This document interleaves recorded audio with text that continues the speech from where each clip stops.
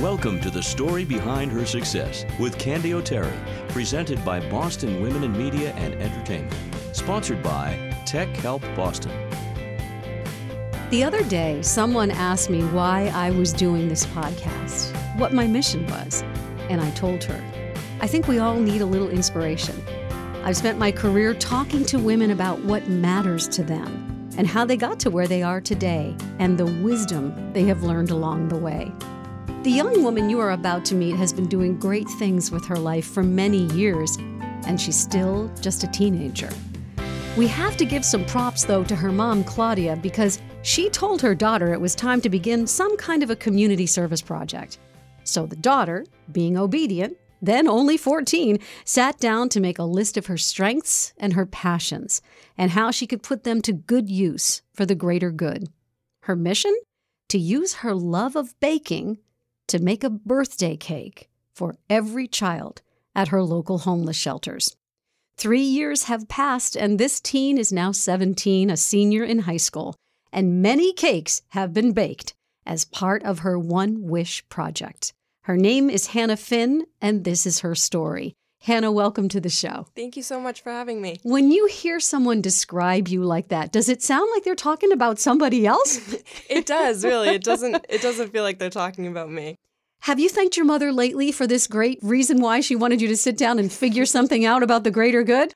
I haven't, but I need to. You will right after this interview. I will. She's incredible. It sounds like she was a driving force for you doing something good in the world, and look what has happened. How many cakes have you baked? We haven't really kept count, but if I were to take a guess, it would be around 175. That's a lot of baking. It is, yeah. Let's go back to that list of yours and the issue of homelessness and children in shelters not far from where you live. How did you come up with this idea? Did you research it? Was it an issue that was close to your heart? Talk to me about that. Going into high school, I was looking to get involved in community service. I knew that it was something that I would want to do for a long period of time. I had a whole list of passions, and I decided on baking because I love to bake, and I've loved to bake my whole life. Growing up, I have always loved to celebrate my birthday. It's been something that I always look forward to. You're a real birthday girl? Yes, I am. And I knew that children who are living in homeless shelters may not be able to have a birthday because of their financial circumstances. So that's when the idea kind of took off. And I was like, why not make these kids' day and give them a birthday that they might not otherwise be able to have? You had $400 to buy your supplies. Where did that money come from? It was actually babysitting money that I had saved up, and I spent it all on buying cake supplies and presents for the kids. And pots and pans and measuring spoons and all that other stuff. I'm guessing that you also, though, Hannah, had to pick up the phone and call a shelter and explain who you were. Was that hard? Because I know you're a little shy. It was a little hard. The first shelter that I called was the Lazarus House, and they're in Lawrence. And I called them to tell them about the idea, and they were right on board. They loved it. So it made it a lot easier for me. It's so nice when you tell your idea to someone and they don't boo-hoo it. They're like, oh my God, that would be so perfect. It is. We all, though, have ideas. Some of them are good, even great. But ideas have to be nurtured. I always like to say that they're like seeds in a garden. You got to give them some water to make them grow. How long was it between your idea to bake a cake for a child in a shelter and then the delivery of your very first birthday cake? When I called my first shelter, they had a birthday in 2 days. It was like, go, go, go. Wow, that must have felt so good. Yeah, so it was really quick in between thinking of the idea and kind of calling the shelter and then having my first birthday. Now, I know you also do some due diligence. You like to find out what the child's favorite colors are. Tell me about that. When I first started, I actually created what we call a birthday survey, and the children get to list their favorite presents, their favorite color, their hobbies, their interests. The birthday celebration is really customized around them because I want them to feel really special just as I do on my birthday. Walk me through it. You walk in the door at the shelter, and I also want to point out, too, that there are some places where you can't meet the child. Right. Let's do the one where you can. So you walk in, and then what happens? We typically get there when the children are home from school. So there's a bunch of children there, and they're all so excited, and they're like, whose birthday is it? So they always come up to me. And then we try to figure out where the birthday child is, and if they're home, then I get to meet them. And they're always so excited to have a birthday celebration. So do you wait and do you sing happy birthday? Do we have candles? I mean, walk me through it. It depends on the child. So some of them are really shy and prefer to just celebrate on their own. And then other times, like a lot of the children can be really lively and they love to celebrate their birthdays with me. So we light the candles and we sing, and then I let them celebrate on their own with their family. That very first birthday cake presentation must have been pretty special for you. It was. You said you only had 2 days to get ready. Go back to that day. I actually connected with a local baker that's in my area. Since it was such short notice, I didn't really know much about baking cakes because I'm more of like a cookie and brownie person. I went to her house and she helped me put together the cake, and it was like a beautiful first cake. So you actually had a mentor who I sat did. you down and helped you. Yep. Wow. And who was that? You want to give props to that person? She actually doesn't like to be recognized because she's so busy all the time. And so, I don't know. All right. So she just wants to be that humble baker who showed you how to do it. She does. Sometimes you meet the child and sometimes you don't. This is due to privacy policies.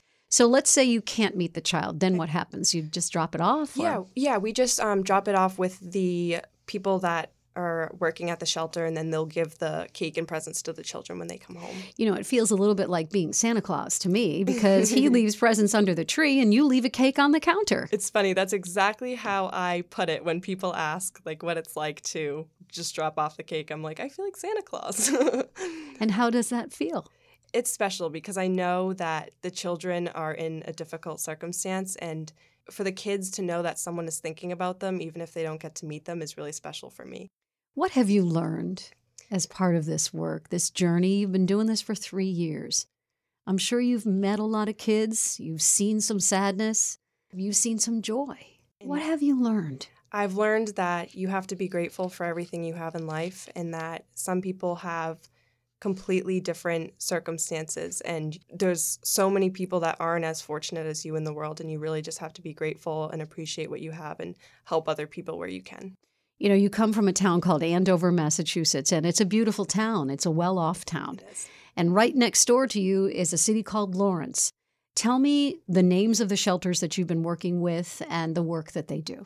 They all pretty much do the same work, and they house less fortunate people who are unable to provide a home for themselves.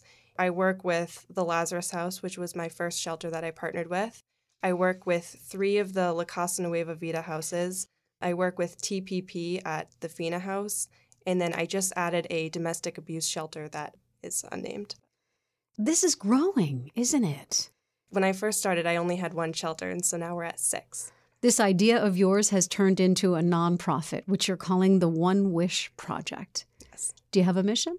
Yeah, it's really just to provide underprivileged children with birthday celebrations, because these children may not be able to have a birthday, and I've come across some children who haven't had a birthday in their lives before. So it's really just to provide them with a day that they are going to feel special and be happy on their birthdays. You have received lots of recognition and many awards for your community service. How does that feel? Because I know that you're shy. You're shy. You were nervous to come in here with me. Now people are handing you awards all over the place. It's amazing. To get recognition for just doing something that I love doing is one of the most amazing feelings. I tell people all the time I don't do it for the recognition, but to be recognized for spreading kindness and making someone else's day just feels incredible. Your friends are out having a lot of fun, and they might call you and say, hey, Hannah, come on out with us. We're going to da-da-da. And you're like, well, I can't right now because I'm making a cake for a homeless child. Yep. You've devoted a lot of your personal time to this. I have, yep. What do your friends say about that? They love the idea, and all my friends are extremely supportive of it. There have definitely been times where I've given up time spent with them to make a birthday for a child, but I know in the end it's about the children, and if I can make someone's day, I would take that over anything. Oh, speaking of that, there's a quote from Maya Angelou that I love and use all the time. It's so powerful. Someone used it to describe the work that you do. Do you know the quote that I'm talking about? I do know the quote. It's, people may forget what you said, people may forget what you did, but people will always remember how you made them feel. That's pretty powerful stuff, isn't it? It is. These children may not ever remember who I am. They might never remember what I did for them or the cake that I made or the presents that I gave for them, but they're always going to remember how they felt on their birthday. College is calling. It is. Hello. What are your plans? What do you want to do? So I actually just got into my top school. It's Quinnipiac University. In Connecticut, In my Connecticut. home state. Good girl. Hamden, Connecticut. I know it well. Yeah, so Wow, what do you want to do? I want to study communications there. So if all works out, I'll be there. Great communication school. I'm so happy for you. That was your number one choice. Yes. Very good. Who's your role model and what has that person taught you? Please support our sponsors. They make this show possible. More than 30,000 families and businesses have trusted TechHelpBoston.com since the year 2000. Dave Almazian, president of Tech Help Boston, with the reasons why. We like to establish a relationship with our customers, and the best way to do that is see them in their natural setting, so to speak, and that's in their home. We come to you, we work with you on your equipment in a setting that's comfortable for you, and also we can test better that way, because if you have a printing problem or whatever, and we bring it to a shop, it may work great in the shop, but it might not work in your home. So this way we know for sure everything is working the way that it should. TechHelpBoston.com. Their experts will come to your home or office to fix your computer same day, next day, and weekends too. Visit TechHelpBoston.com. That's TechHelpBoston.com. It takes teamwork to put a weekly series like this together. I am so grateful to Jordan Rich and Ken Carberry for giving the story behind her success a home at Chart Productions, and to Dan Tebow, our editor from Fast Twitch Media. JC Valeris at Platinum Circle Media, who handles our social media marketing and so much more. Thank you all for making me look so good. My role model would be my mom. She's the sweetest person you'll ever meet, and she was the person that encouraged me to really start doing community service. I always see her helping other people, and I kind of took that into my own hands, and she helps me so much with One Wish Project, and she's just as passionate about it as I am, and so she probably doesn't even know that I admire her so much, but I do. You know, a lot of people don't really understand the issue of homelessness because they've never been in a shelter. Mm-hmm. And they have never looked into the eyes of a child who's never had a birthday before. Yep. What would you tell them? What would you try to teach someone who's listening to this show about homelessness? I would definitely tell them that these kids are less fortunate. They deserve just as much as we do. To make their day is the most incredible thing that you can do for them. I would just tell them to spread kindness and do something for other people. When an obstacle is in your path, how do you get around it? There's definitely been a lot of obstacles through One Wish Project. I really just try to take a deep breath and remember that I'm doing this for kids. I'm making their day, and no matter what obstacles come in the way, it all turns out one way or another. The website is onewishproject.us. What are your plans for this nonprofit as you get ready to go off to college? We actually have a program. It's called Sponsor a Birthday, and people can fill out a form to pick a child to do what I do and basically give the birthday presents and the cake to a child in a homeless shelter. We're hoping that by the time I go to college, we'll have enough birthday sponsors to give out each birthday. So basically, people are going to need to step in for you, Hannah Finn, while you go off to college. Yes. I have a prediction that there might be some work for you to do in the Hamden and New Haven area. Yeah. You never know. Yeah. Do you have a mantra that you live by? Really just spread kindness. It's so important. We need so much kindness in this world. You are so young, and yet, Hannah, you are so wise. I don't know if you realize that or not. Wise beyond your years. At this moment in a life that is still unfolding before you, what does success mean to you? Success to me is really just doing what's in your heart, because if you're passionate about something, you can really just take off from there. And being able to do what you love every day and change someone else's life is so important. I want to say thank you so much for taking the time. I know you had to go to school today and get in the car and come and see me here for this interview. Thank you for sharing your story and the story behind her success. Thank you so much for having me. Thanks for listening to The Story Behind Her Success with Candy O'Terry. This is a series with one goal in mind: to shine the spotlight on women doing great things with their lives. We hope these weekly stories will motivate and inspire you. If you'd like to suggest someone for Candy to interview, she'd love to hear about her. Connect with her anytime on Facebook, Twitter, and her website, candyoterry.com. That's CANDYOTERRY.com. You'll find all of these links in the show notes. What's your story?